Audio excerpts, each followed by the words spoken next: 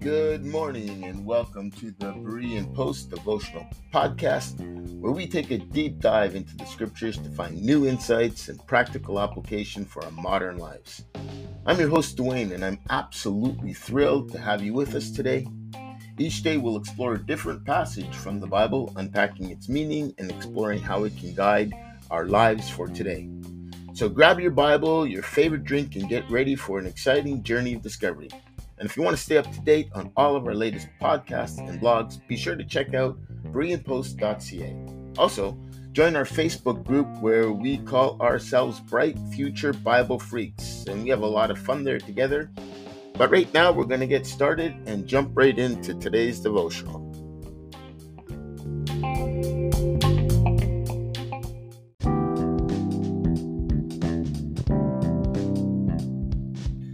Good morning and welcome to another podcast of the Berean Post Devotional. For those of you that have been following along, you know that we've been going through the book of Colossians, and we're still in Colossians chapter 3. This is the 8th part of looking at a body of thought expressed in verses 12 through 15. I'm just going to go ahead and jump right in. Therefore, as the elect of God, holy and beloved, put on tender mercies, kindness, humility, meekness, long-suffering, bearing with one another, forgiving one another, if anyone has a complaint against another, even as Christ forgave you, so also you must do. Above all these things, put on love, which is the bond of perfection, and let the peace of God rule in your hearts, to which you were also called in one body, and be thankful. Let the word of God dwell in you richly in all wisdom, teaching and admonishing one another in psalms and hymns and spiritual songs, singing with grace in your hearts to the Lord. And whatever you do in word or deed, do all in the name of the Lord Jesus Christ, giving thanks to God the Father through him. Wives, submit yourselves to your own husbands as is fitting in the Lord. Husbands, love your wives and do not be bitter towards them. Children, obey your parents in all things, for this is well-pleasing to the Lord. Fathers, do not provoke your children, lest they become discouraged. Bondservants, obey in all things your masters according to the flesh, not with eye service as men pleasers, but in sincerity of heart, fearing God. And whatever you do, do it heartily as unto the Lord, and not to men, knowing that from the Lord you will receive the reward of the inheritance, for you serve the Lord Christ. But he who does wrong will be repaid for what he does, and there is no partiality. In our previous podcast, we discussed Paul's teaching to wives, instructing them to submit to their husbands in a manner that's appropriate in the Lord. In the following passage, Paul shifts his focus to the husbands and provides a noteworthy commandment, urging them to love their wives and avoid bitterness. It's noteworthy that the primary instruction Paul gives to husbands is to love their wives. In Ephesians 5, Paul instructs husbands to love their wives as Christ loved the church and gave himself up for her. He also emphasized that husbands should love their wives as they love their own bodies. Similarly, in Colossians, Paul 3 instructs husbands to love their wives and not to be harsh with them. It's interesting to consider the different approaches that Paul takes when addressing wives versus husbands.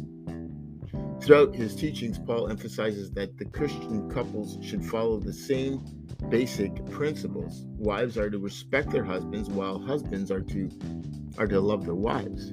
In 1 Peter 3, Peter instructs wives to be submissive to their own husbands, and he highlights the importance of a gentle and quiet spirit. In the same passage, Peter instructs husbands to live with their wives in an understanding way, showing honor to women as the weaker vessel. It's curious, however, that these instructions are never reversed, with wives being instructed to love their husbands and husbands being instructed to respect their wives. And this may be because Paul and Peter were writing to cultures where gender roles were already well established, and they were seeking to bring the gospel into that context. However, it's important to note that the principles of love and respect apply to both genders in marriage. One passage that seems to be an exception to this is in Titus, where Paul instructs older women to teach younger women how to love their husbands, being chaste, discreet, homemakers, and obedient to their own husbands. This seems to be the only text that specifically addresses the women's behavior without any advice given to men.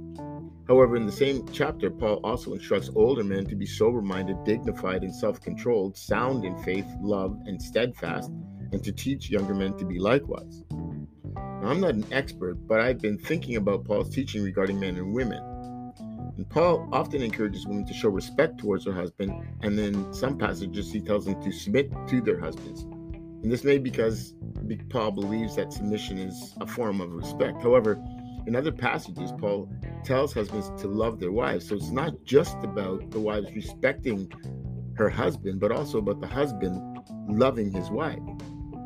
Now, research shows that men tend to report higher levels of satisfaction in marriages where they feel respected and appreciated. In comparison, women tend to report higher levels of satisfaction in marriages where they feel emotionally connected and loved. So my theory is that men need to feel respected, and they feel loved when they are respected. This is not to say that men don't need love, but they tend to view respect as a form of love. When men gather together, for instance, they respect each other's space, and violating that respect can lead to a hostile relationship. So Paul's teachings are not just concerned with the needs of men, but he's also concerned with the needs of women. He knows that for a woman to honor and respect the spiritual authority and leadership roles that God has placed on their husbands in the home, husbands must truly love their wives. It's a mutual relationship where respect and love are essential for a healthy marriage relationship. In Colossians 3:18-19, Paul instructs wives to submit to their husbands and husbands to love their wives and not be harsh with them. This isn't the only passage where Paul talks about the roles and responsibilities of husbands and wives. In Ephesians 5, Paul goes into greater detail about the relationship between husbands and wives. And again, he instructs wives to submit to their husbands, but he also emphasizes that husbands should love their wives sacrificially, just as Christ loved the church. Now, research, I said, shows that there are indeed differences in the emotional and physical needs between men and women in a relationship. So, according to that research, one study found that men, as I said, reported higher satisfactions in marriages where they did feel respected, and in comparisons, the women felt the greater satisfaction where they felt emotionally connected to their husbands. The study found that men tend to place a greater emphasis on the physical affection and sexual intimacy in the relationships, while women tend to prioritize emotional intimacy and communication. And those are studies by Markman and Stanley and Bloomberg in 2010. I haven't read those, but that was the summary of those studies. Now, while individuals have different needs and priorities in the relationship, Paul's teaching on marriage acknowledges the importance of respect and love between the husbands and wives.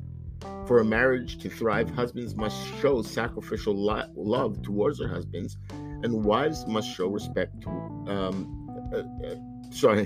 husbands must show sacrificial love towards their wives, and wives must show respect towards their husbands.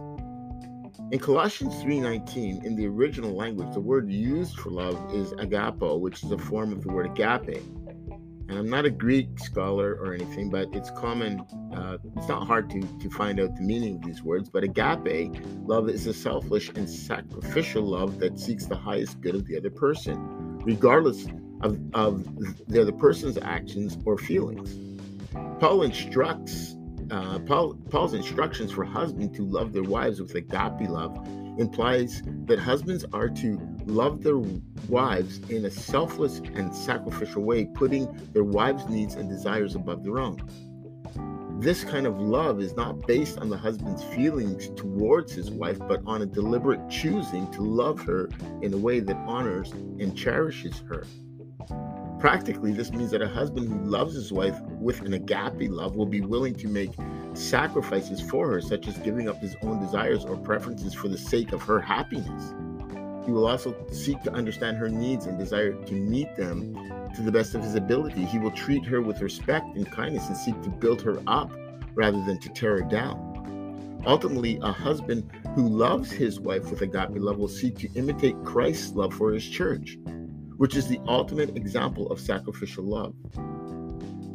This is not a difficult concept to understand, but it's a very difficult principle to live by, and the reason for that is because Paul is calling for the husband to imitate Jesus Christ himself, to love without any expectation of anything in return. Consider the example set before every husband by Jesus Christ, who when cursed, blessed, who when reviled, did not revile in return, who healed those who cursed him, he shed tears for those who denied him, and forgave those who crucified him. This stands in stark contrast to the cheap mockery and murky shadow of love portrayed by Hollywood. In their version of love is empty, devoid of any real meaning. The love of God, on the other hand, is like the purest gold, while Hollywood's version is like a rusted tin knickknack. When a man leaves his wife claiming he no longer loves her, it's clear evidence that he never truly loved her, at least not according to the real love defined by Paul in 1 Corinthians 13.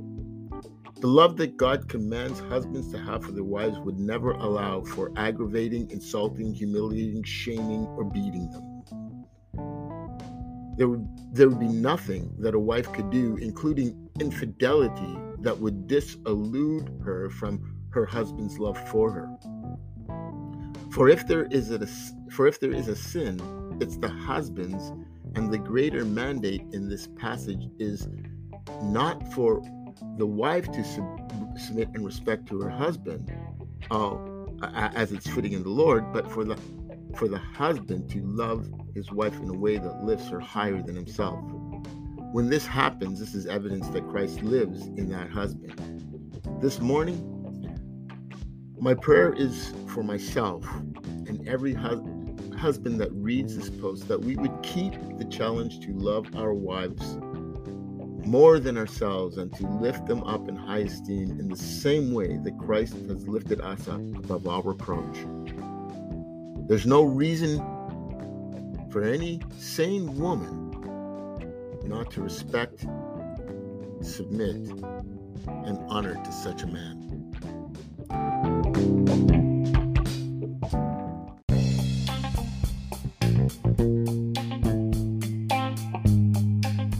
Thank you for tuning in to this edition of the Berean Post podcast. I hope you've enjoyed our discussion and it's brought you some encouragement and insight.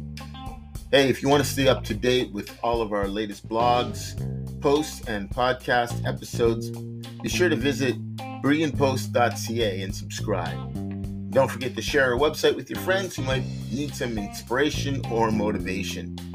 You can also join our community of Bright Future Bible Freaks on Facebook. Until next time, may peace and blessings abound in your home.